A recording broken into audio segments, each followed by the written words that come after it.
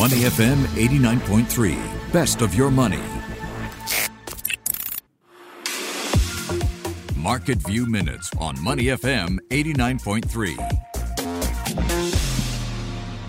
Interest rates are on the rise, no secret there, but we're only at the beginning of the rates tightening cycle.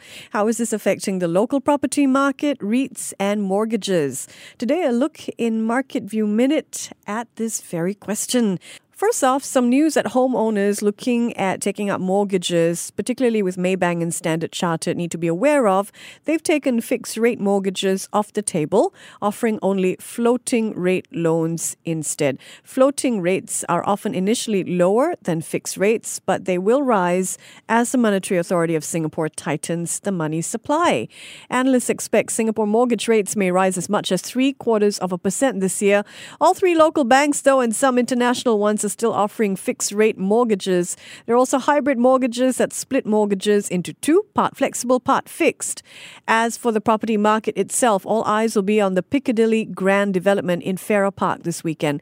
It's a project by City Developments and MCL Land and has 400-plus units. It's the first major private residential development to come to market since government cooling measures were introduced late last year. Prices for a one-bedroom flat at Piccadilly Grand start at a bit more than 1 million and rise to more than 3 million for a five-bedroom flat. Keep an eye on the take-up rate for these high-rise flats near Mustafa Centre and then see how that plays out in the share prices of CDL and Hong Kong Land, which is the parent company of MCL.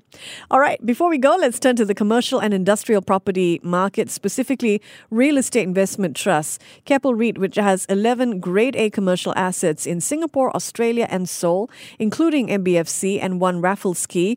Maybank has upgraded Keppel REIT to a buy. It thinks that rising demand for office space will be good for Keppel REIT's business, and it's projecting high distributions from the company. Keppel REIT units up 7% from the beginning of the year.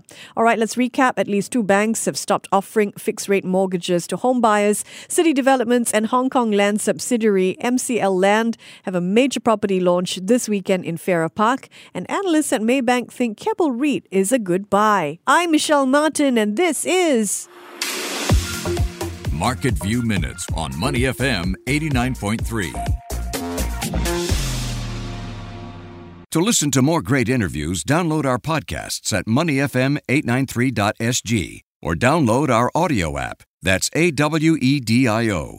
Available on Google Play or the App Store.